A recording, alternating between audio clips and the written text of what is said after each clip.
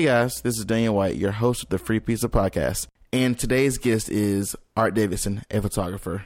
Enjoy.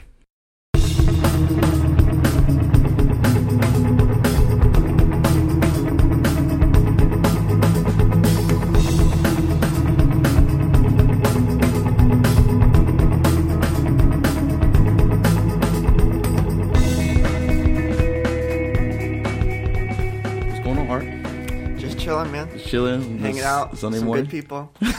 Sunday morning. But I'm so stoked we got this interview because I think we've been trying to do it forever, and it's finally happening. And you're definitely somebody I wanted to interview for a long time. Yeah, we're just busy people, man. Busy people, hard to arrange schedules sometimes. It's true, and you just came back to Greensboro not so long ago, so this is pretty much perfect. Yeah. I just came back from Winston. Been living there for a couple of years. Yeah. And it's been really nice being back, actually. Meeting some old friends and making new connections and trying to branch out in Greensboro like never before. That's good and cool. And we're going to come back to that in a little bit as we go through your kind of life story. But let's go back to, I guess, back when you were born and stuff. So where were you born, and tell us about kind of your upbringing. Yeah, so I was born in Moscow, Russia. Okay. My mom was a ballerina over there, and we lived together there until I was 3, and then she remarried. Okay. And when she remarried, she came over to the States with my current dad, who's like my real dad to me, because I was 3. Yeah. And so I was in Russia for like a year with my grandparents, and then I moved over to the States because immigration is really hard in this country. Oh, yeah. It's really, really difficult to immigrate, even if you're a little child. Right. Because there's so many requirements and sanctions that you have to have. Oh, my gosh. And it was like a really hard-fought battle just to get me in this country. Yeah. And so that happened when I was 4, and then I moved over here. And my mom opened up a dance studio eventually. I was kind of like the only guy that would dance in the area, really, just because my mom was a dancer. So I was like, all right, I'll do this for you. And she always needed guys in the company. And so that's kind of how I got into dance. And that was a really big, big part of my life. Right. And I lived in Greensboro until I was 18. And then I went to School of the Arts in Winston. Okay. Perfect. And that's kind of where like dance broadened out. I made a lot of really good connections with a lot of artists, and I learned a lot about myself there. And then I came back to Greensboro and kind of reevaluated everything. Right. And so, long story short, I found photography through a dance for film class at UNCG. Oh, wow. And I absolutely hated UNCG. Okay. Like, I had the worst experience there. Okay. But it was a personal problem more than anything. And so I learned a lot about myself at UNCG. And then the Dance for Film class opened me up to the world of photography. Okay. And I started doing projects on my own more and more. And then I realized it's the creative passion that I loved the most. Yeah. Because it gave me kind of a freedom to create in ways that I hadn't had from dance. Okay. And that taught me a lot of things about myself that I really needed to learn at that time. Right. So it was really a tremendous experience for me to learn that. But also to be really having a hard time at UNCG simultaneously. So photography was like an outlet for that. For sure. And it was really nice to escape through that. So yeah, that's basically long story short. Well, that's cool. Oh, I want to jump back on the dancing a little bit more. So back when you were growing up, middle school, elementary school, high school, whatever, were you dancing and everything back then as well? Yeah, I started dancing. I lived in a dance studio. Right, that's what, you know, sure. My mom was literally teaching when she was pregnant with me. And then I would stay at all of her classes and sit down and draw underneath a desk and watch dance class. Right. The first album I ever knew was Nutcracker, Tchaikovsky. Yo, that's tight. That was the first music I could ever recognize and talk about.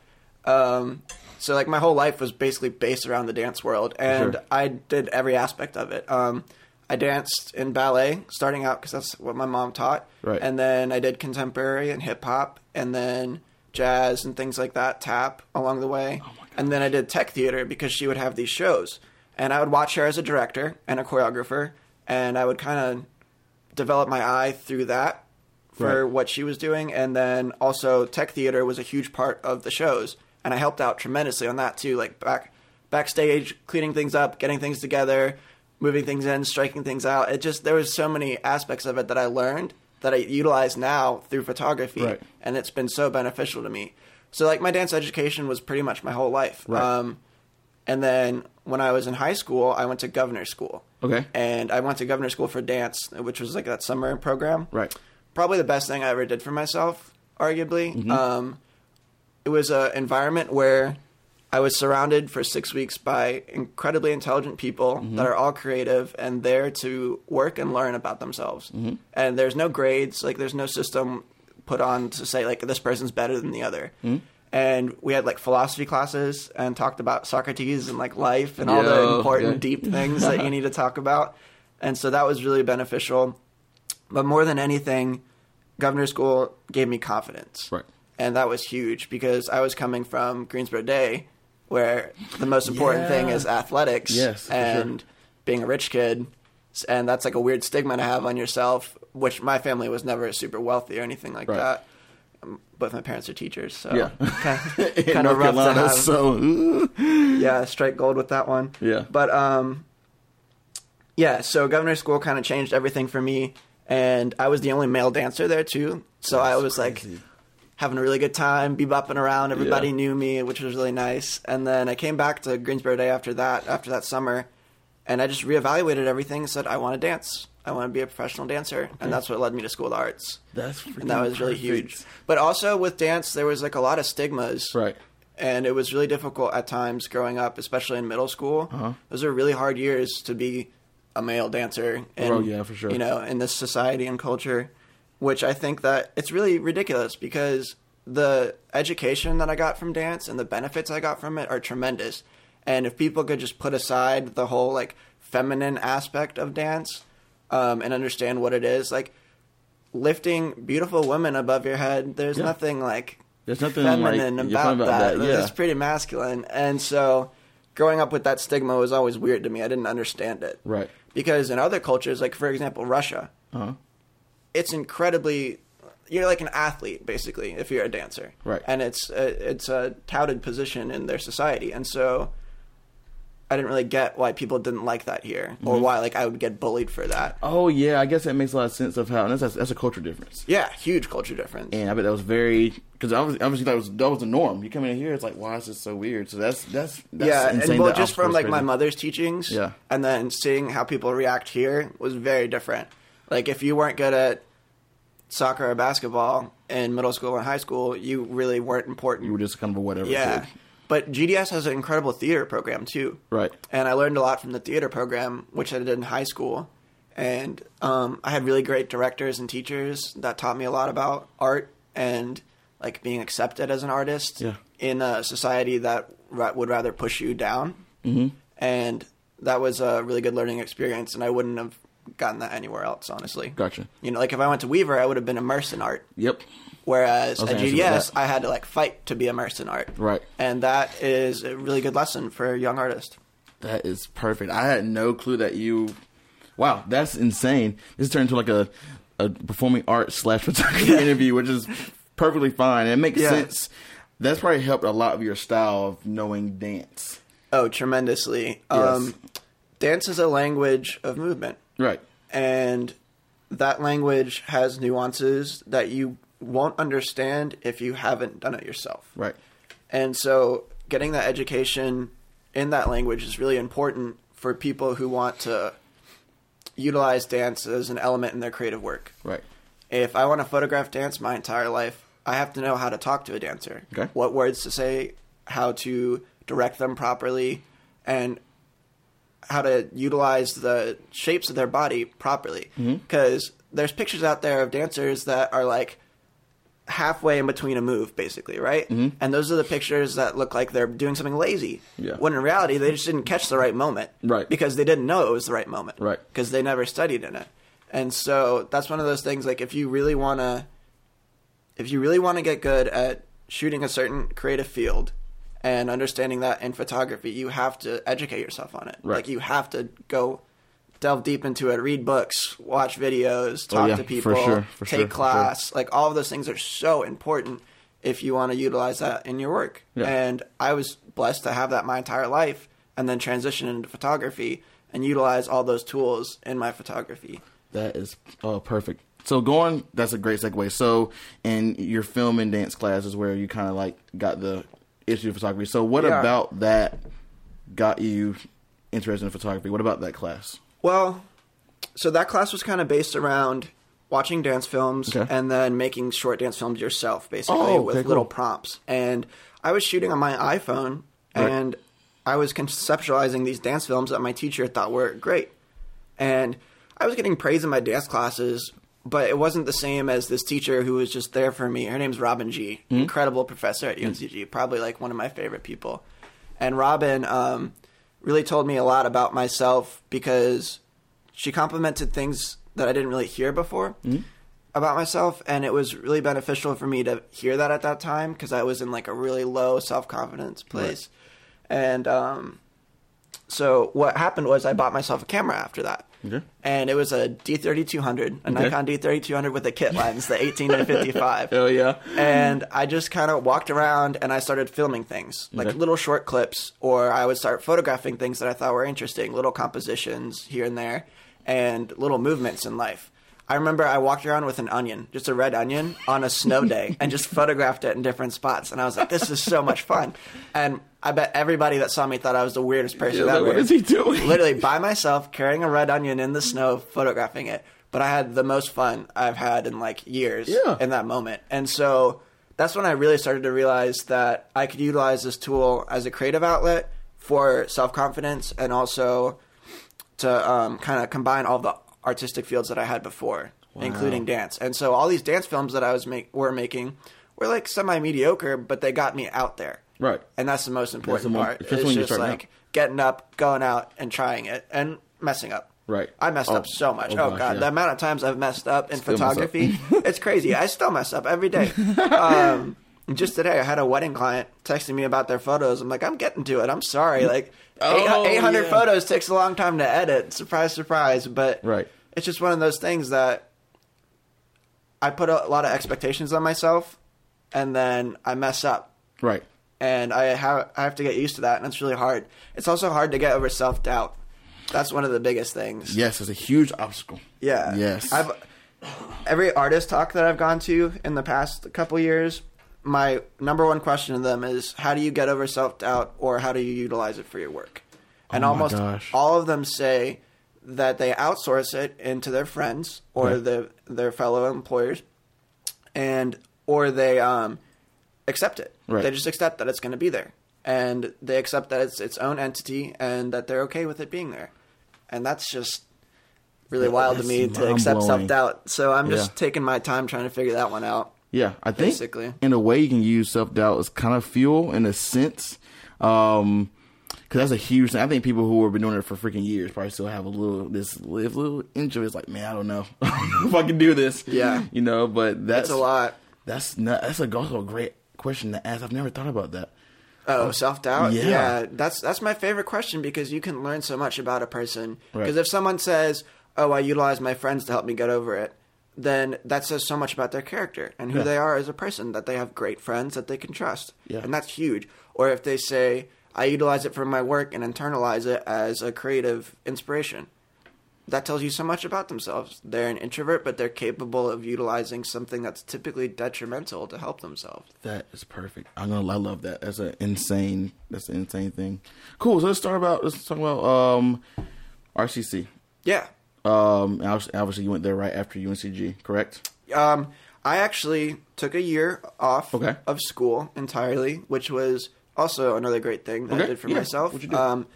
Mental health-wise, it's good to just kind of evaluate every now and then and just think about where you want to be and how you want to get there. And so I knew I wanted to do photography, but I had no idea where to go. And I knew I didn't want to stay at UNCG. Okay. And so I left kind of like the bad environment that I was in and went to this ballroom studio, Fred Astaire, here in town. And I taught ballroom dance for a year. Ooh, nice. And that was a really interesting experience. I learned a lot about, obviously, ballroom dance and the field of ballroom dance itself. But it was kind of like a business experience more than anything. Yeah. Because as a teacher there, you're kind of a salesman. And you're selling these packages to people who are really benefiting from these packages. And you have to really believe that in order to sell them because they're not cheap.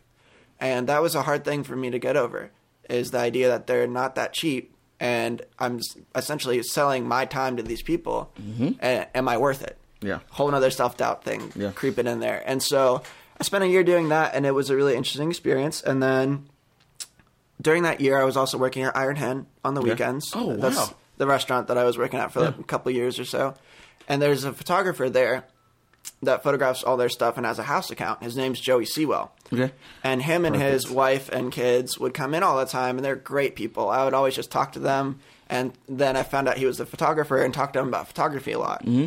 And he was pointing me towards RCC because that's where he went to school. Right. And I was like, oh, cool, I've never heard of that place. I'll have to check it out. And I looked into it, and there were things that were saying it was like the best photo school in the South and all this stuff. And I was like, it's a little community college. Like, how good of a photo school can it be? And so I was looking at the alum and all their work, and I was blown away. Just blown away. I was like, wow, these are incredible professionals in their field, and they went to a little community college in Asheboro, North Carolina. Mm-hmm. And so I went on a tour and saw the facility and fell in love. I mean, walking around there, you just see a facility for professionals. Mm-hmm. And it's a place where you want to be because you know you can learn. Like, as soon as you walk in, you're like, wow, there's so much for me to learn that I didn't know I had to learn. Yeah. And so that was a really cool experience for me. And then I got in, obviously, community college. You can't really not get in. But started going there, and the first semester, you only shoot on film. Okay. So we shot medium format, and we had our dean processed the film for us, and then we would print all of it. Oh, nice. Yeah, in enlargers in the darkroom and everything. And that was a cool experience to kind of slow down a bit, because I was so used to, on my digital camera, whereas with film, it's like, all right, wait a second. I don't know if that looked right. Let me meter the exposure. Let me do this again, and then wait a day for the film to get processed, and then sit in the darkroom for hours just getting prints right. So that was a really good experience to slow down, and that's something that RCC grants everybody, which is a huge learning experience for anyone. Because the thing is with RCC is there's people that have been like semi-professionals or have BFAs in photography that go there, and then there's people who haven't touched a computer before. Oh, wow. And so the array of levels in the classes really kind of makes everybody slow down, but also humbles people. Yeah.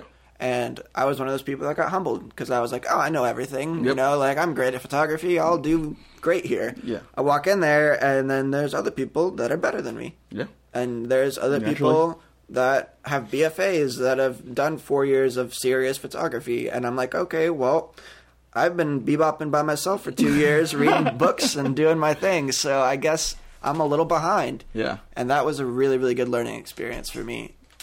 More than anything at RCC, I think that really humbled me the most. That was awesome. But learning the fundamentals there and relearning them and kind of working on them was really good. And then through RCC, in your first year, it gets more and more rigorous with the assignments, and so it became more and more difficult. And that was good for some people and not great for others. I've heard that it weeds a lot of people out. Yeah, so those people that haven't touched a computer before have a really hard time in the second semester where all we're doing is touching computers. Yeah. So it was one of those things that those people got weeded out really quickly, but also some of them didn't. Yeah. And that was a frustration for a lot of people. Right. So that can be difficult at times is when you're in a class and you could be learning more material if that person didn't ask a question every 5 seconds. Gotcha. Yep. Like Control-Delete. like things like that. Or like the escape button. Or like how to open a folder. Right. Little teeny tiny things that take 5 seconds to just okay, how about you research by yourself at home or something? But no, they're going to take class time. Right. And then you feel like, oh, I'm paying for this. It's kind of weird. But then that hump kind of gets taken over after that spring semester because a lot of people don't pass a lot of the classes when they don't put the work in, basically. You got to put the work in at RCC. And what you put in is what you get out, no matter what. So I benefited tremendously from that place. And I love all of my instructors wholeheartedly. I didn't like the printing instructor. He was an asshole. Dude is an asshole. If he listens to this, fuck you. Yes. He was the worst. He was just like acting like a child, a grown adult acting like a child, basically, and annoying. Like targeting me. He made a quiz, and like essentially made a pop quiz to target me in class. Target you? Yeah. Long story short, he was just messing around, and the class had started 20 minutes in, right? I asked him when we were going to start class. We were all just sitting at our desks. 20 minutes into the class time? Into the class. We were all sitting, and he was just talking to these two girls in the front. And I was like, dude... Everybody was looking around confused, and I finally asked him, and then he got really upset. Class starts when the teacher says so, like starts doing that. Comes in the next class with a quiz about when class is supposed to start and what I'm supposed to be doing during class. It's so passive aggressive. That's hilarious. I was photoshopping Donald Trump's face into grapes and different fruits in class because I was so bored, and he saw that and got really upset about it and made that part of the quiz.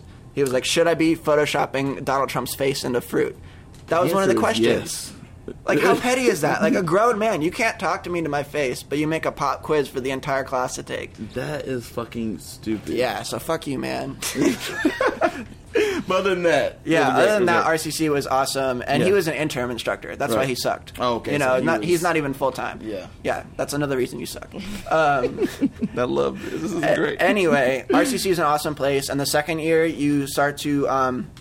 go into your field, your specific field. There's 3 fields you can go in: portraiture, commercial photography, or photojournalism. You have to choose You have one to of choose the 3? one because they have specific classes for each.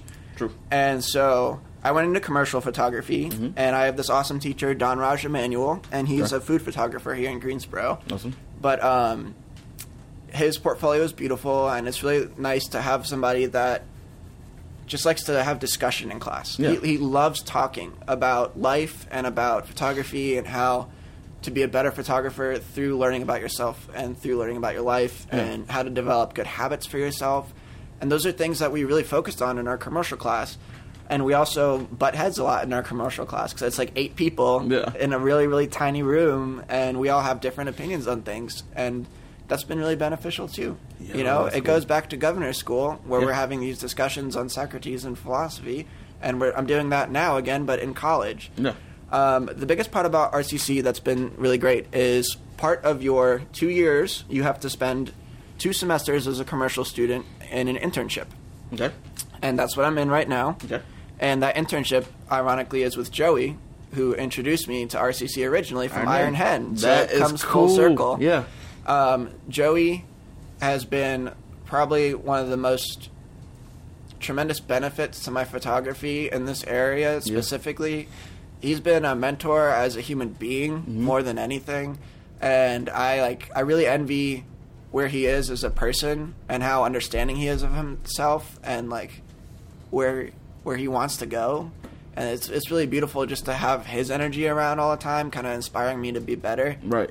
And so he's more than a boss to me, basically. He's a mentor for sure. Yeah. And a friend. And it's been really beneficial to be on internship with him because he's let me utilize his creative space and also given me really good instruction on things and helped me on set.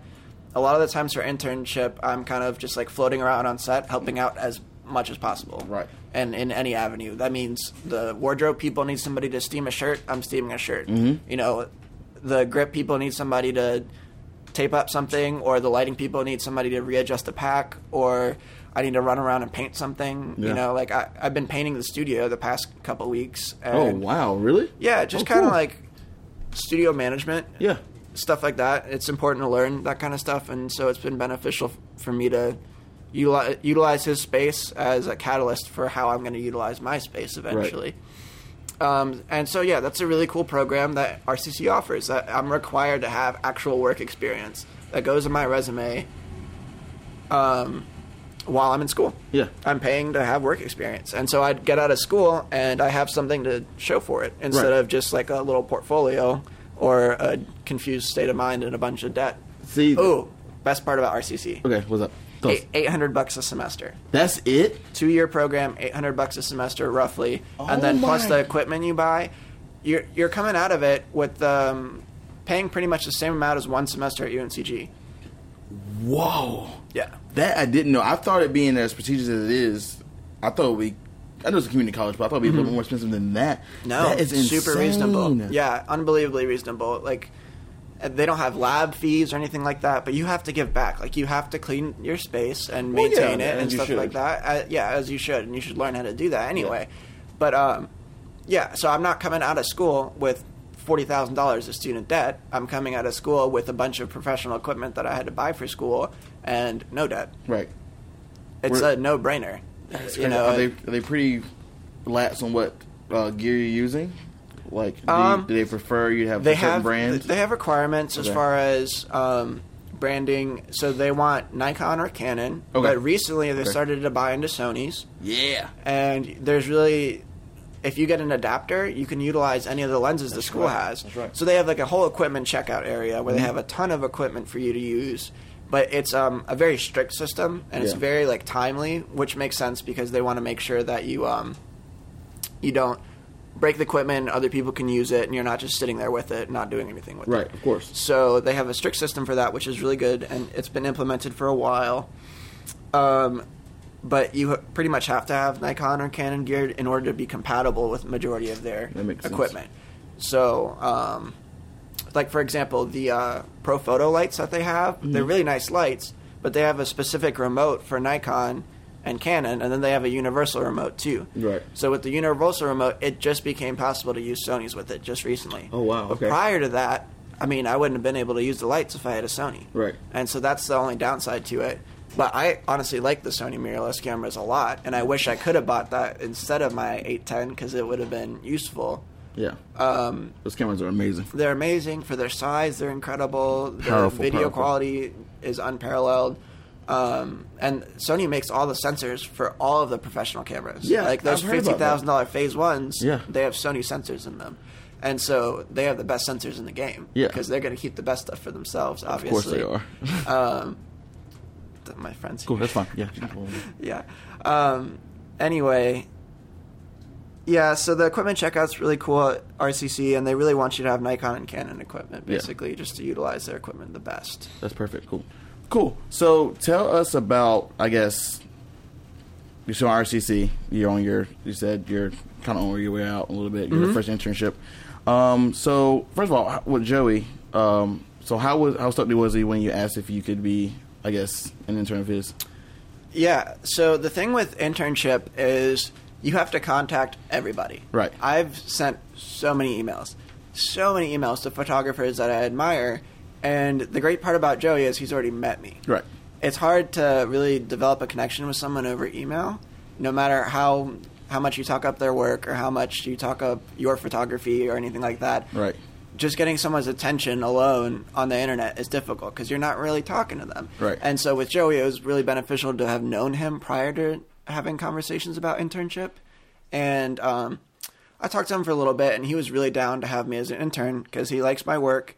And he likes my work ethic, and he knows that I'm going to work hard for him. Mm-hmm. And he also has RCC to back that up. Right. Because, he went there, so he knows how it goes, and he knows that I'm not just, like, some idiot who doesn't know how to use any equipment. Yeah. I, actually got the education for it, and so that's really beneficial. But somebody in New York has no idea what RCC is or that I have a good work ethic based off my photography website. Mm-hmm. Like, how do you get that from there other than I have a bunch of work up there? Exactly. And so it's been really hard to nab certain internships that I really wanted other than like emailing over and over and over and over again and finally getting a little bit of a response like, oh yeah, just contact us here and then maybe we'll talk to you about this and also sell us your firstborn child and then also this and this and then maybe you can walk into our room. Right. That's one of those things. And so with Joey, it wasn't that hard, basically. It was just one of those things that he trusted me, boom, internship. Yeah. Now, getting an internship up in New York has been a little bit more difficult. That's what I want to ask. I have a family friend up there. Well, actually, he's technically long-distance family who has a studio up on Park Avenue. Oh, wow. So he's got like the spot. Holy crap. And he shot for a lot of beauty magazines and things like that up there. And I've been trying to get in with him, and even that's difficult. And he's family. Right. But, I mean, like, obviously we're not close or anything like that. But he's still family, and that's still hard to get up and talk to him. So that just goes to show that being up there, you just have to work so hard to get everything that you want. Oh, that place is a jungle. Yeah. I've heard it was just insane there. I mean, obviously, if you have the perseverance and determination, you can make it work. But even you get an internship is like it's like a complicated process. So yeah. That's nice. More than anything, I want to travel while I have the availability to do so, and I don't have a family or anything tying me down to a certain spot. And so it doesn't really make sense for me to be spending $1,000 on rent every month if I'm not going to be living in that place. Exactly. And so I want to visit New York as much as possible and do work up there and photo assist and kind of get my name out there. Okay.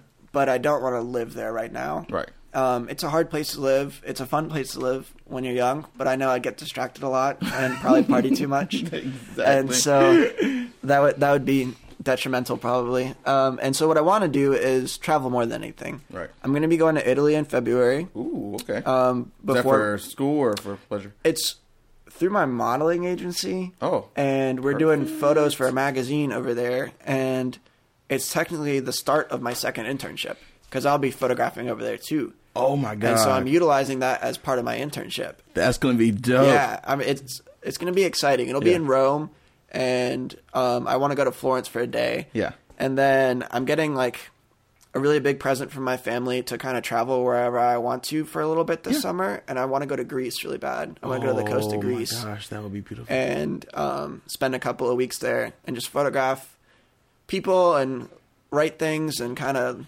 reevaluate where I'm at and where I want to go and see if like I want to be in Europe for a while and run around and I could totally see you. Yeah, be a little backpacker with long hair and a camera. I could see that would be so great if you could do that. I don't know. I like the idea of blogging, but I don't think I'm disciplined enough to blog regularly. Yeah. And also I don't think people care enough. We don't like to read.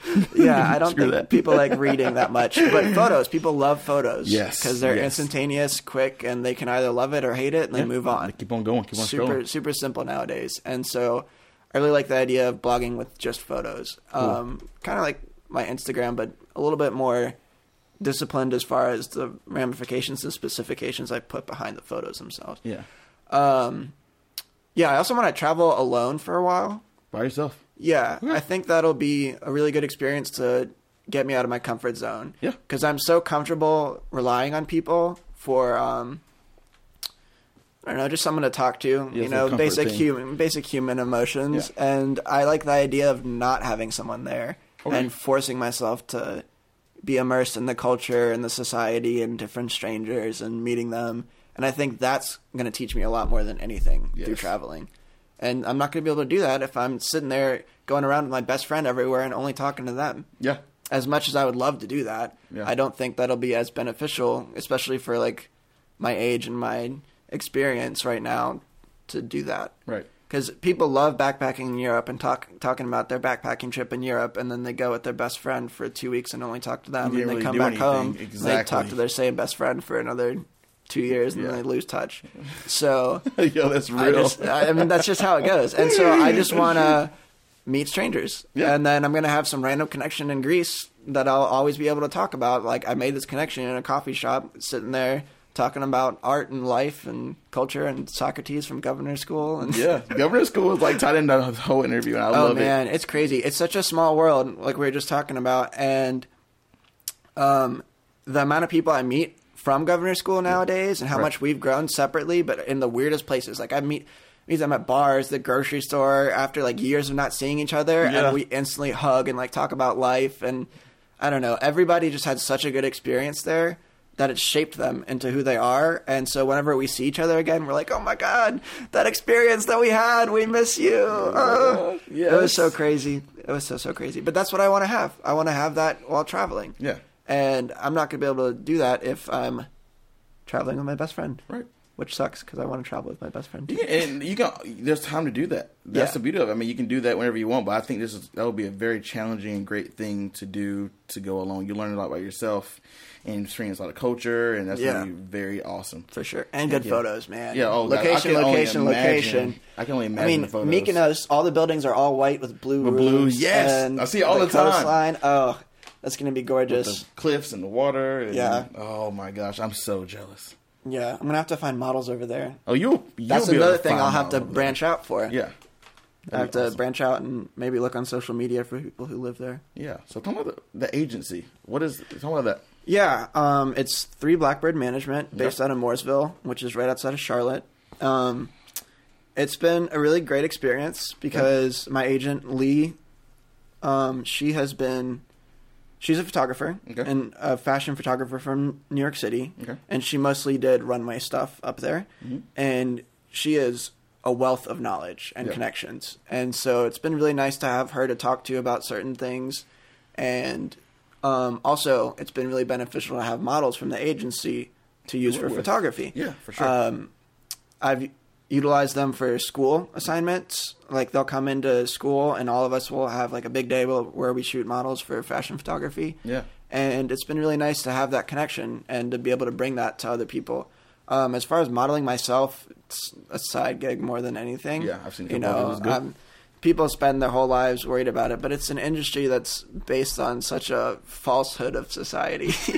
Beauty is constantly evolving. Right. And there's so many trends. Like, my hair used to be super long, and then I was signed to an agency that made me cut it. They made me to cut it. They own my hair technically in my contract, and so if they want me to cut it, I cut it. No crap. And it sucks because I loved my long hair. Yeah. You know, I would play with it all the time. It was cool. It was fun. And then they made me cut it, and I felt like a different person. Like I was losing my baby. And, no. And they own you basically, and it's weird. It's uncomfortable at times, and they can say anything to you. I'm so happy that you said that because I've always wondered why you see models with drastic changes kind of all of a sudden sometimes. And it's because it's in the contract. It's a scheme though, man. It's totally a scheme because these people, these agents that make you change your entire hair, after you do that, you have to redo your whole portfolio.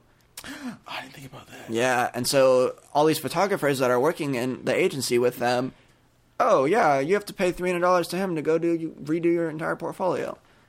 It's another reason I love that I'm doing photography, so I don't have to pay anyone to do my photos. Oh, that's true. Yeah, but more importantly, it's just one of those things that I feel like they're just utilizing the beauty of young people too much, and then making them feel bad about themselves, and then utilizing it to make money off them and from their parents. And it's just one of those things that you got to spend money to make money, but you shouldn't spend all of your money to make no money. Right. And that's kind of how the modeling industry is. It's a weird stigma. Like Greensboro Fashion Week. I did Greensboro Fashion Week here. Okay. Really cool people run Greensboro Fashion Week. I like how they run it, and I like the people there. But you don't get paid, and you spend hours. I'm talking like days, basically sitting there, and then you walk across the stage for an hour. And that's it. And you're not getting paid for any of it other than exposure, whatever the hell that means. That doesn't feed people anybody. People love using exposure. Yeah, he's laughing because of that crap. It's ridiculous. Freelance photographer doesn't mean I shoot for free. Like, people don't understand that. Yo, I love that he said that. That's a worst part being. I think worst part being anything creative is just that people think, do it for free, and exposure. So that's a big part of the modeling industry is exposure. Actually, I got fucked over by my own agency pretty much. Not really. I don't want to say that before I get in big trouble. But they work with a magazine out of Charlotte, the Face magazine. Fuck the Face magazine. I love art so much. I was tasked to shoot model spotlights for the magazine through my agency. Okay. I shot the spotlights. I gave them double the amount of images that they needed so that they could utilize whatever they wanted. Okay. Let them pull. They didn't talk to me for months. They didn't consult me about the images. They didn't ask me to do anything different, crop them differently or anything. Instead, they did it themselves.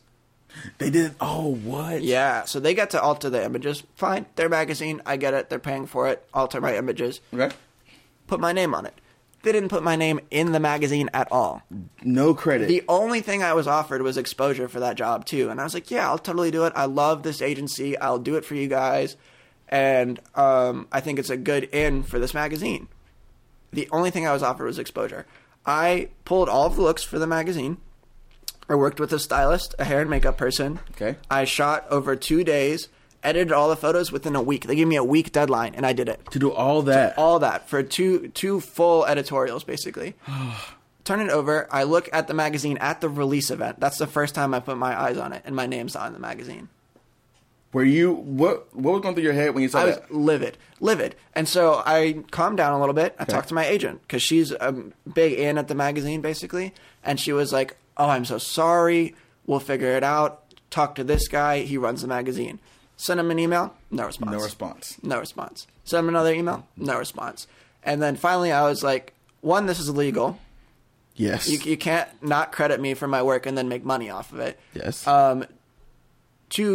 I'm contracted through my agency, but I also contracted these models, so I own those images. Right. You know, like my metadata is on the digital copies. If you want to look at that, copyright Art Davison, it's in there. And my name belongs to those images. And so you're utilizing my name for free, which by Creative Commons law is illegal, and I could sue you.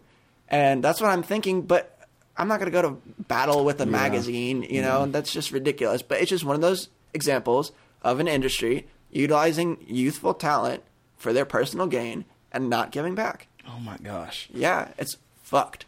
That is super nuts. fucked. Made me really, really mad. And it also made me apprehensive about working with magazines or like thinking about it. And so now, because I messed up and I trusted people I shouldn't have trusted, I've gained a certain amount of knowledge to take my time with those things. And it's been beneficial more than anything. That getting fucked over is a beneficial thing. Very beneficial. If you can look at it that way. And so, yeah, so that's been kind of weird. I asked them for licensing fees at this point because I was like, all right, you're going to use my images, license them out. I'm going to give payment to the hair and makeup person you didn't credit and the stylist you didn't credit and then the vintage boutique that you didn't credit either that I pulled all the clothes from. Yeah. Because that's what I promised them and that's what you promised me. But nothing. Oh my gosh. Yeah. That's crazy. I'm glad you spoke on that because I think a lot of people, they're shooting to work with these magazines and these companies and like, you gotta be careful. Be cautious. Exactly. Yeah. And you really don't know what's going to happen until this happens. Yeah. And that's the problem with working for exposure is if you're always working for exposure and then people assume that of you, you're never going to get anywhere. Right. Or if you're always submitting to magazines and then not getting paid for it and stuff like that, like it's really going to hurt you at the end of the day because then you're a free photographer. Yeah. That puts the free in freelance, honestly, more than anything. Right. And so you got to be really, really cautious of that. And then also a lesson I've kind of learned through that is screw exposure. Ask for anything. Even if it's $20, ask for it. Get something. Because you deserve it. Right. It's your work, your time, your effort, and more than anything, you deserve to have gain from it. Yeah. And exposure isn't gain. It's not. It's doing nothing for I can me. go on social media and get exposure for myself for free. I don't need you to give it to me. Thank you. Yeah. Yes. Like I don't. And that's just one of those things that your time on this earth is limited. Yes. And utilizing it to your best extent is important, but also getting compensation for it, whether it be support. Yeah. Support is better than exposure, honestly. Yeah. If that magazine was blasting my images on their social media right now, tagging that everything. I would Yeah. appreciate. Perfect. Or like advertising me through their show, saying like, we're thankful for this photographer that gave us these images and talking to all those people. That's it. Constantly supporting me is different than a one-time exposure in a magazine. Yeah. And that's one of those things that I would much more, I would prefer and benefit from a lot more. And so, yeah, young people, be careful because people are just trying to use you as much as possible. Yes. Thank you for sharing that because I didn't think anything about that at all. That is awesome. But cool. Let's dive into the meat of it, your work. And I'm super excited. I've been following you for a while and I'm been a huge fan. So, so you shoot a lot of things, editorial stuff, portraits, street stuff, all that. So what do you like shooting the most? I'd say dance photography. Yeah. Is something that's closest to home for me. Yeah. It's kind of like the niche I want to work in eventually. Right. Because I have the dance experience and Of course. I have the vocabulary that I'm capable of running the shoot a little bit smoother. Mm-hmm. And it's something that a lot of people don't really have in this area specifically. I agree. And so that's been really, really nice for me. And then the connections that I have through dance, like through School of the Arts and my friends there and some people at UNCG and things like that and people that I met up in New York. It's just been really nice to utilize those connections to create beautiful images. Right. And I think that my dance images are my best images, honestly, more than anything because they speak my emotions the most and also they compositionally kind of pull everything together that I really love. Right. They have the elements of movement and of motion that a 2D image usually doesn't have, but they also have the elements of raw emotion a lot of time. Like when a dancer's dancing and they're on the dance floor, they're not thinking as much as you would think they are. Okay. It's more of a release. It's more of a not being afraid of falling. It's more of a relaxation. And when you see a good dancer dancing, you really can see that they're just releasing their energy. Yeah. And it's really beautiful. And to capture that through photography has been a awesome experience. Yeah. And I'm really like thankful for it. And so I don't know. I think dance midgets are beautiful and awesome, and I love them so much, and I'm glad I can do them. Other than that, I have been doing more commercial stuff recently. Okay. I shot a couple of weddings, which was cool or whatever. It's great money. Wedding industry is insane. We're not going to get into that, but it's insane. Believe me, yes. It's kind of new for you, though, the wedding thing? Yeah, brand new. I've done every other aspect of weddings. Yeah. I catered weddings before with Iron Hen. Yeah. What else did I do? I taught first dances at the ballroom studio. Okay. Yep. I DJ'd weddings because I did that for a little bit for fun. Wow. Yeah, I've done a lot of things for weddings, and man, that industry is nuts. As soon as you put the W word out there, everything costs a couple $1,000s more, and people just have this weird stigma that they have to pay that. But whatever. Anyway, commercial photography has been cool because through RCC, I've been tasked with assignments that kind of make me dabble in different things, including still lifes or executive portraiture, headshots, small product photography, or self-portraits even. Yeah. Things that I typically wouldn't do, and they've forced me to branch out and do, and that's been really beneficial to kind of get my creative style a little bit more unified. Right. The editorial stuff that I did was really cool and like unique and stuff, and I liked doing that, but I think everybody wants to be an editorial fashion photographer. Yeah, it's very and popular so right now. Falling into that, you're in a very large pool with a small success rate. Right. And as a person who likes to think about large success rates, I would rather go in like the niche of dance photography. Gotcha. There's this cool opportunity that I'm looking at right now. It's Jacob's Pillow. Okay. There's this like summer dance program at this beautiful, beautiful outdoor dance theater, basically. Oh my gosh, yeah. And where is it? I think it's in New York or Connecticut. I Okay. don't remember. It's somewhere awesome. Anyway, there's this dance program where they have incredible dancers and companies come to train and perform, and they have an internship opportunity for a photographer, a dance photographer, that documents all of their dancing, basically. And also, they have a workshop there with 3 like really high-end dance photographers during the summer, and I think I'm going to try and do that this summer. So that's kind of like my next step in dance photography is making those connections with the professional dance photographers, but also making more connections to the dance field and specifically getting my name out as a dance photographer. Right. Lois Greenfield, have you ever heard of her? I have not. She's an incredible dance photographer. She's been around for a really long time. She shot back in like the 70s and 80s, some of the best dancers in the world. Yeah. And like Merce kind of just I can name names for days of the amount of wonderful people she shot, and she's artistically one of the best dance photographers I've ever seen in my life. She follows me on Instagram, so dude, I'm yeah. halfway there. That's sick. But I've been trying to really get into an internship with her, and she has like a really, really big studio, and she gives a lot of workshops and talks, and so I'm trying to find my way up there. So if Lois Greenfield listens to this, I love you, and please let me work for you. Yes, please hire art, man. Yeah, so that's kind of the steps I'm trying to take. Just working in the dance photography business and branching out that way and working as hard as possible and making as much work as possible, because that's how I kind of learned my style, is just constantly working, seeing something I like, and then branching off of that. Yeah. Putting out as much work as possible is important, getting feedback on it from people that aren't dancers, that aren't dance photographers, that know nothing about dance. Yes. Those people are the people that give you real feedback. Yeah. Of how they actually feel. Yeah, because they see something, they're like, oh, they don't give a crap if it's an attitude in the back or like on and on. They don't care about those things at all. They care about what the image makes them feel. Right. And getting that feedback is super cool. That's awesome. So I'm talking about your process a little bit with the dance, portraits, the weddings, all of it in general. So what's your process before you're going into these sessions, and even after maybe like post-production? Like, what do you know what you're going to capture before you get there? Right. How do you go about that? RCC has kind of refined my process, because before I was like, let's just go shoot and bebop around for a couple hours and do our thing. But now I've become a little bit more streamlined with it. Okay. And what I do is I'll pull a mood board with like inspiration from different shots or colors or a piece of fabric that I like or some poetry that I read that really spoke to me.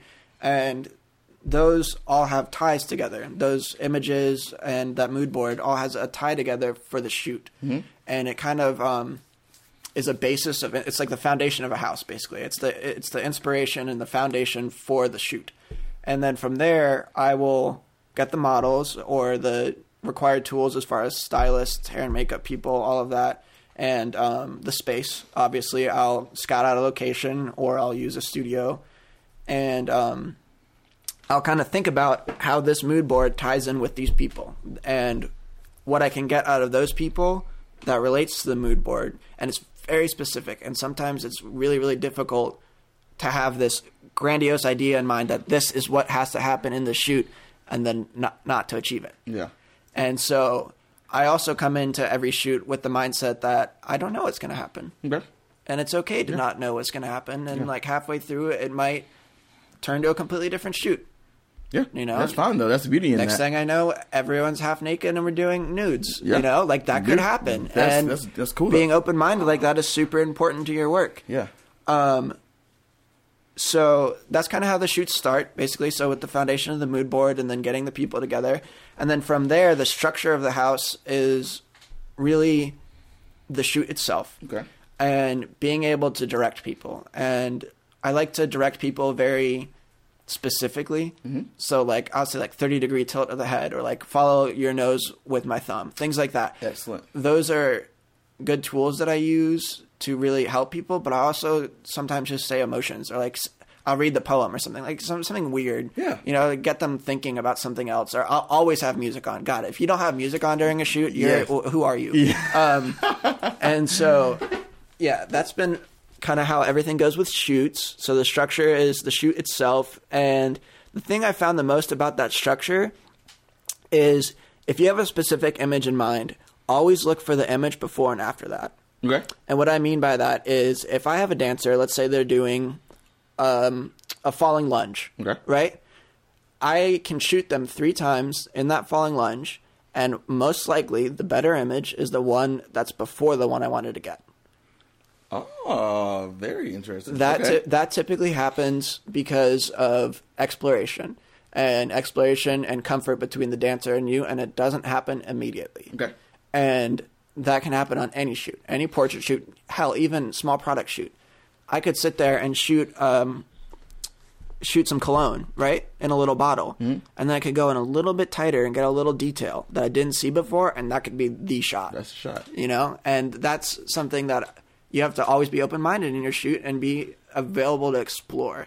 And so getting so structured and so worried about the structure of this house isn't necessarily the best thing to do. Right. And so I kind of let it be free flow sometimes. Yeah. And then post-production, this is the thing I struggle in the most, is the discipline of post-production, because there's a lot that goes into it. Data asset management, making sure your files are properly put in the right folders and saved and backed up. Going through batch processing, making sure the exposure is proper, and going through and making sure that the image looks the best that it can look, and then retouching, which takes hours and makes me want to die because I'm sitting in front of a computer screen for hours and hours and hours. That's what you're posting all the time. Like having like 12 hours. 12 hours. My eyes burn at the end of the night sometimes because I'm just like dead from staring at the computer screen. So that's probably the hardest part is the retouching. I can't stand it, and when I'm wealthy enough to outsource it, I will. Absolutely. Would you outsource it? Oh, absolutely. Hands down. There's so many incredible retouchers. Yeah. And you just give them a list of what you need, and they do it. It's that simple. And honestly, that's one of the fields that's most hiring in photography right now, from what I've heard up in New York and big places like that, is retouchers. Yeah. And so if you love staring at a computer screen for 12 hours, you got a job from me, potentially. And you also have to know Photoshop and have discipline in Photoshop and know that you're not going to know everything and it's okay to Google things. Yes. You know, that's something they tell us at RCC all the time. Google it. You don't know it? The answers are there. Google it. Spend time learning it by yourself, because a lot of times you're going to be by yourself learning things. Yeah. So yeah, that's the structure of my shoots. That's awesome. There's little nuances here and there. Yeah, every shoot is going to be different. Yeah, completely different. I like to do consultations with portrait clients typically prior to the shoot. So we'll go like on a little coffee thing for 30 minutes and talk about ourselves, and that way I get to know them a little bit better. Mm-hmm. And also it's important to see them. Yeah. Every human being has a different face shape. Well, okay, there's specifically like 4 or 5 face shapes, right? Yeah. And knowing their face shape is really important to know how you're going to light the subject properly so that they look their best, or like their best side, basically. Like that's actually a thing. It's really important. And so getting to know them and meet them and talk to them, but also like kind of analyze them like a crazy person is important for portrait shoots. And that's something I do all the time. That's awesome. Yeah. That's some like insane knowledge there. That's cool. And everyone does it so differently, you know. Some people for like sure. just, you know, I think it's good that you sit down with them. It makes them a little more comfortable. Super important. That's so important when it comes to actually working with them, because, you know, it loosens them up and not stiff and not nervous. And, you know, it's funny. All the technical stuff of photography is actually the backseat. Yeah. Like it's definitely on the back burner for a shoot. You need to make somebody comfortable and happy and emotive and capable of really bringing out life in a photo. And to do that, you need to be comfortable with them. Yeah. You can't just sit there quiet the entire shoot and move your head this way and do this. You're not going to get anything from those photos. No, you're not. Even when you meet someone on the street, like street photography too, making eye contact could be one of the most important things you do for a street photo. Definitely agree. It's the little things like that set good photographers and bad photographers apart, really, more than anything. And like nowadays, there's so much bad photography. Oh, I could talk about that for days on how watered down photography has become, and imagery in general, and how misutilized and misplaced people's emotions on photography are, and the problem with social media. It's like a disease almost. Yes. But it's also an incredible tool if you use it properly. Yes, I definitely agree with that. It's definitely, you know, I think people are out there for photography looking for like a quick, jump to fame. Mm-hmm. And that makes it so watered down. You know, people are out there just trying to get money and shit. You're never going to be famous from photography, and I'll say that until the day I die. Yeah. You will never become famous from photography, because photography famous is not fame. Yeah. It's not. Even the best, like Lois Greenfield, literally the best person in her field. You had no idea who she was. You're right. That's a perfect example. And like, people love saying like Andy Warhol or like Robert Mapplethorpe. Yeah, the big. Those are nuances in photography. And Robert Mapplethorpe was an artist. And honestly, if he hadn't died young and wasn't a huge LGBTQ advocate, he probably wouldn't be who he was. You know, he was a great photographer. No one would have known him for his photography if he wasn't a crazy motherfucker too. Yeah. Andy Warhol, same thing. Crazy ass dude. Crazy motherfucker. Yeah, very and true. People didn't know him for his photography, really. They knew him for his pop art. Yep. But people love saying, well, he was a famous photographer. Get the fuck out of here. There's no such thing as a famous photographer. And I'll say that until the day I die. There's accomplished photographers and successful photographers. Yeah. But you should never go to photography thinking you're going to be famous. Right. And also, why would you want fame? God, you want people following you to the grocery store? No, hell no. I want to go to the grocery store and enjoy my time. I want to frolic in the grocery store. I want to go out in public. I don't want to hide myself and have everybody know my life. Yeah. Like, fame is such a weird thing to want to accomplish. I want to be successful and happy. Yeah, for sure. I don't want to be famous. Yeah. That's a good way to put that. And, you know, for everyone trying to, I guess you kind of know who you are, kind of get into it because, the trend aspect of trying to get known is like, just stay away. Well, nowadays there's the stigma of social media fame, which is not real fame. I don't care who advertises that it's real fame. It's not. And everybody wants to be social media famous. Yeah. And they think that it's going to grant them all these answers and, like, all the wishes that they want in the world. But people forget that happiness is not money or likes on a photo or followers. So people got to calm down with that bullshit. Yeah. A little bit. That's so great because some people, all these like followers and likes are just sitting at home doing really nothing. Yeah. They're not doing, not as awesome as you think they Granted, I pay really close attention to my analytics because I have a business page. Should. Yeah. But that's for my business. Right. Not for my well-being of my psyche. Right. Like... I do that because I want to see who's looking at my work and why they're looking at it. Exactly. And I use that as a tool to target people for my photography, basically. Yeah. Like, okay, this demographic of people is looking at my work. They probably want to shoot. Yeah. How do I go into that niche of people and figure out how to get more money from them off shoots and make good art with them? Like, how do I do that? And I use analytics for that. And the people that follow you give you analytics, give you free analytics, which is a huge tool as a young small business. Yeah, for sure. And so people that are so bogged down by likes and followers, they're not looking at it the right way. Exactly. They're not like, you got to use it as a tool and not as something that defines your self-worth. Yeah. That's actually a great segue, because I'm talking about how you market yourself. Okay. And obviously you're talking about analytics and stuff like that, but how else are you marketing yourself that's kind of getting you out there? Man, word of mouth is huge. Yeah. It's huge. But also you have to be careful with that because rumors spread very quickly. Very true. Very, very quickly. Very and true. so you have to be careful with the people that you trust with information, and you have to be careful with how you conduct yourself. You know, like I can't treat any shoot the same. Yeah. You know, I can't go on a wedding shoot and curse my ass off and run around crazy and play trap music. You know, I can't do that. Yeah. And so, and also I can't promise them things that I can't deliver on. I can't say I'm going to get your wedding images to you in a week when I know it's going to be a month. Yes. I can't do that. And so you have to be careful with things you promise and how you conduct yourself.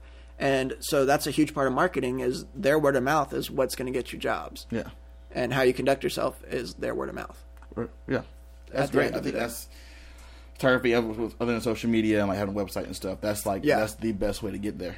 Instagram is also like a business card for me, like a online business card. And so when I meet people, I show them my Instagram and I make their connection there, and then I have their name and I can message them whenever I need to. Yep. And so it's a really good tool to utilize for marketing, more than just analytics. What else do I do? I talk to a lot of people, talk to strangers all the time. I love, like, even just someone in the grocery store that I think is like creative and interesting. I'll just strike up a conversation, and then next thing I know, we're talking about photography because I always segue into that with my life. As you should. Yeah, I'm obsessed. That's pretty much how I do that. I mean, it's funny. People know me as camera art more than Art Davis and Winston, and I think that's kind of funny. Like, I even have people, I would work at Crafted, and I'd have people come in and like address me as camera art. Like, camera art. It's like, oh, it's so funny. Like, I'm art. Yeah, I guess I branded myself enough, but whatever. That's a good thing, though. People know. You know, people like that's it's definitely not a bad thing. It's validation for me to keep working the same way I am. For sure. Which is good.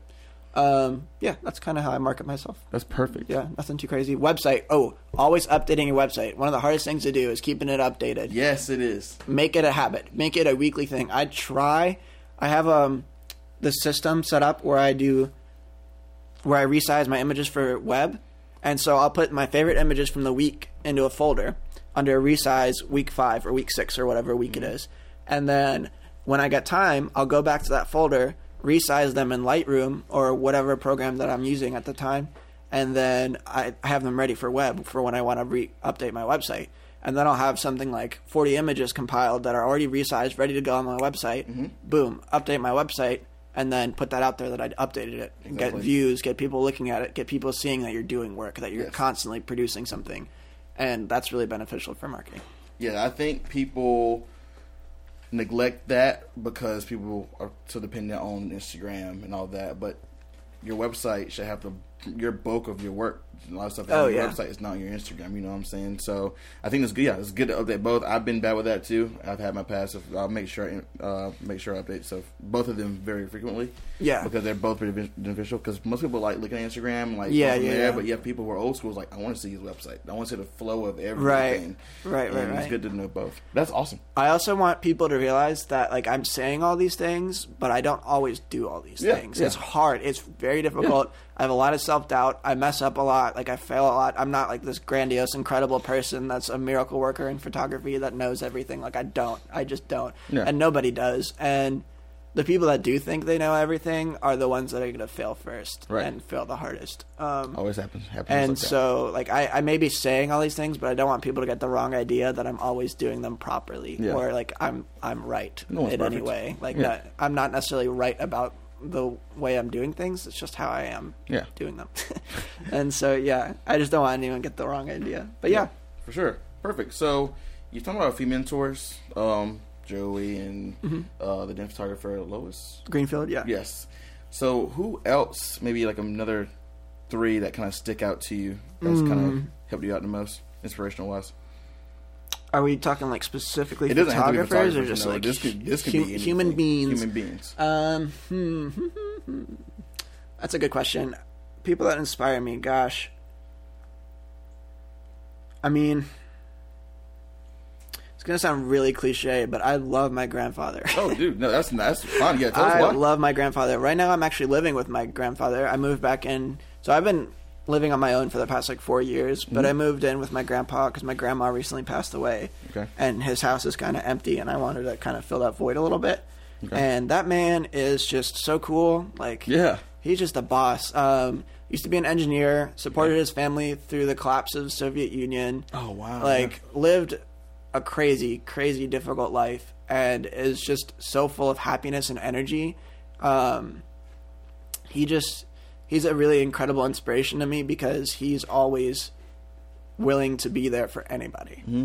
And he can't really speak English very well. Okay. So we speak Russian in the house. Right. And it's kind of like a mix of Russian and English, and that's kind of fun. But he's still willing to talk to people. Yeah. You know, like he's uncomfortable about the fact that he can't speak English comfortably. But if someone addresses him, he's going to try and talk to them. I love that. And it's just his personality. It's just so full of love and happiness. He's a great example for how a human being should be. Right. It's been really hard with my grandma passing away for him.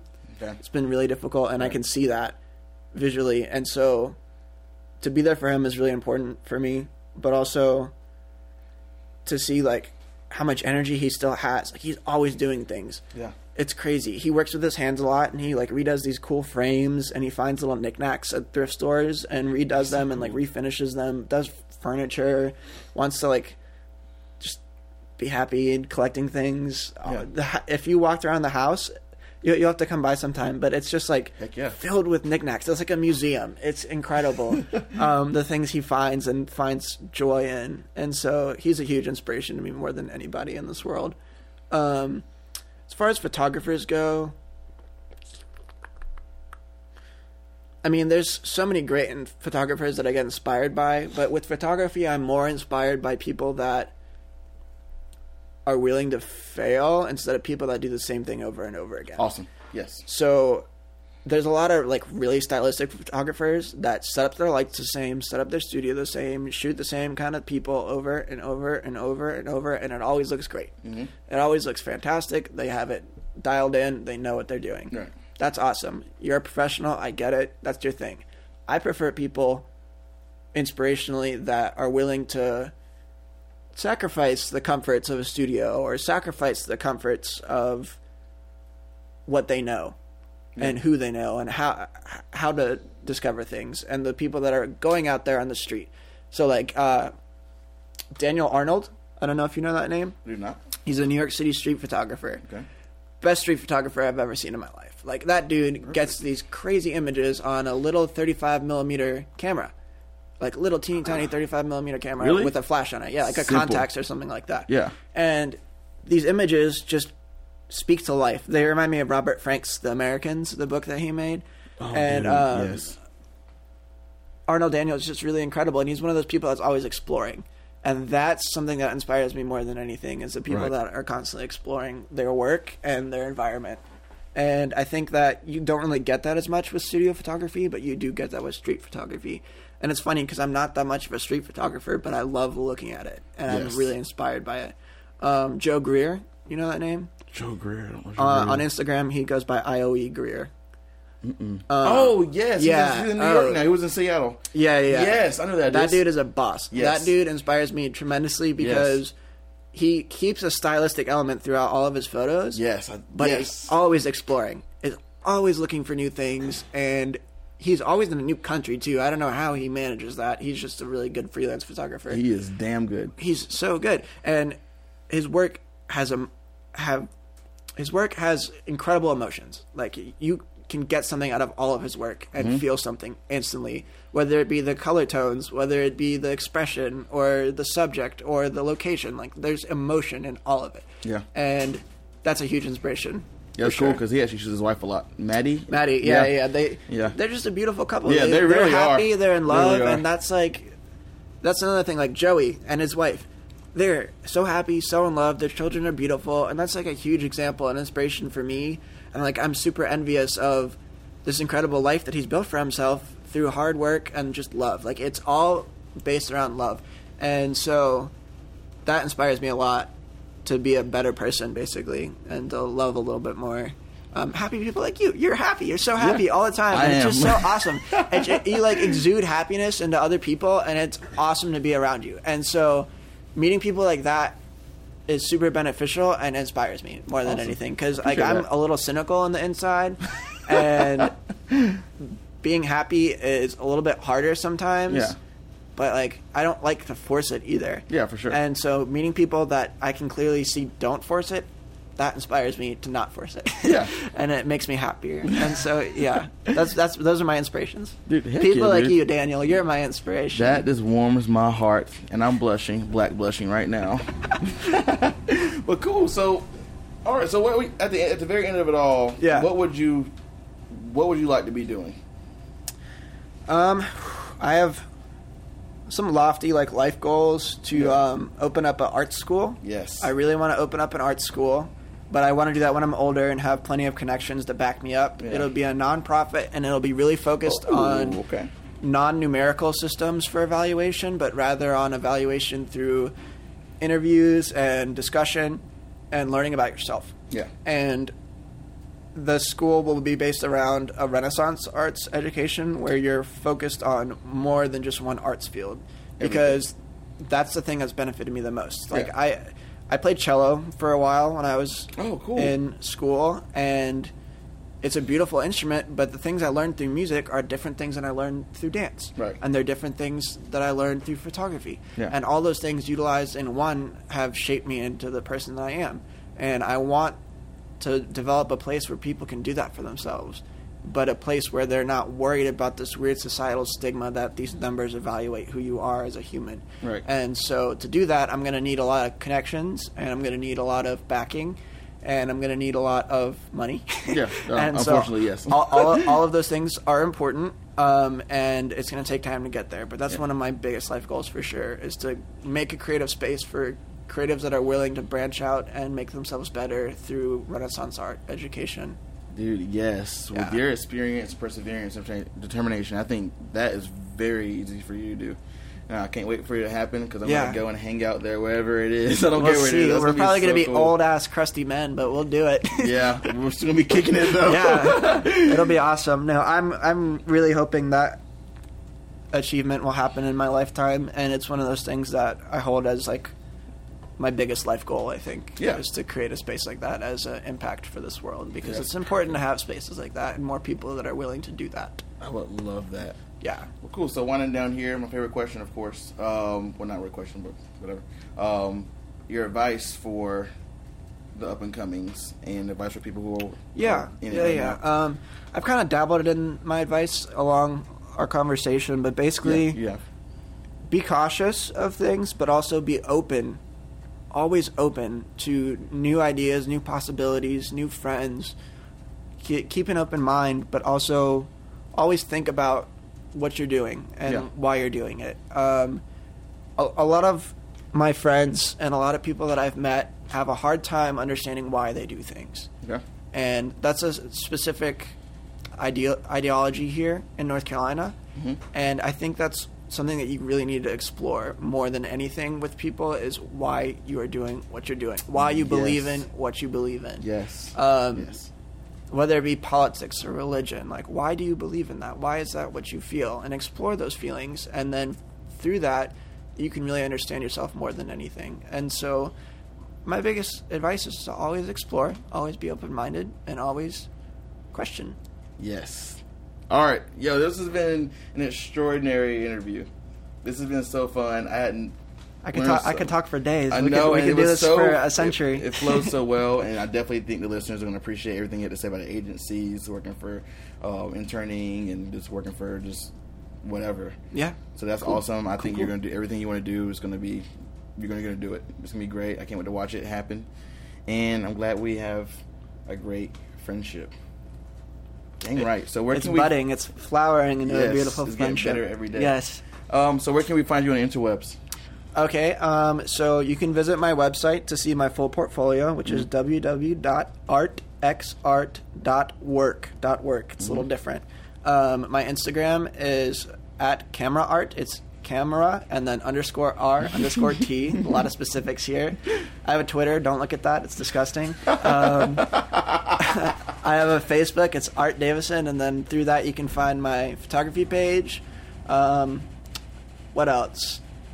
I would give out my number, but that'd be kind of creepy because I'd probably get some weird texts from people. I won't do that. We'll take it. We'll just do those. I mean, it's on the internet, so if you really want to find me, you can find me. That's very true. Well, guys, please follow Art, support Art, hire Art. Hire me, yes. Yes. For all of your photography needs. He does everything. He's everything fantastic. in the world. Thank you. No, don't hire me for everything. Yeah, don't hire him. Hire someone else. I have standards. Yo, thank you again, man. No problem. It's been great. Thanks, Daniel.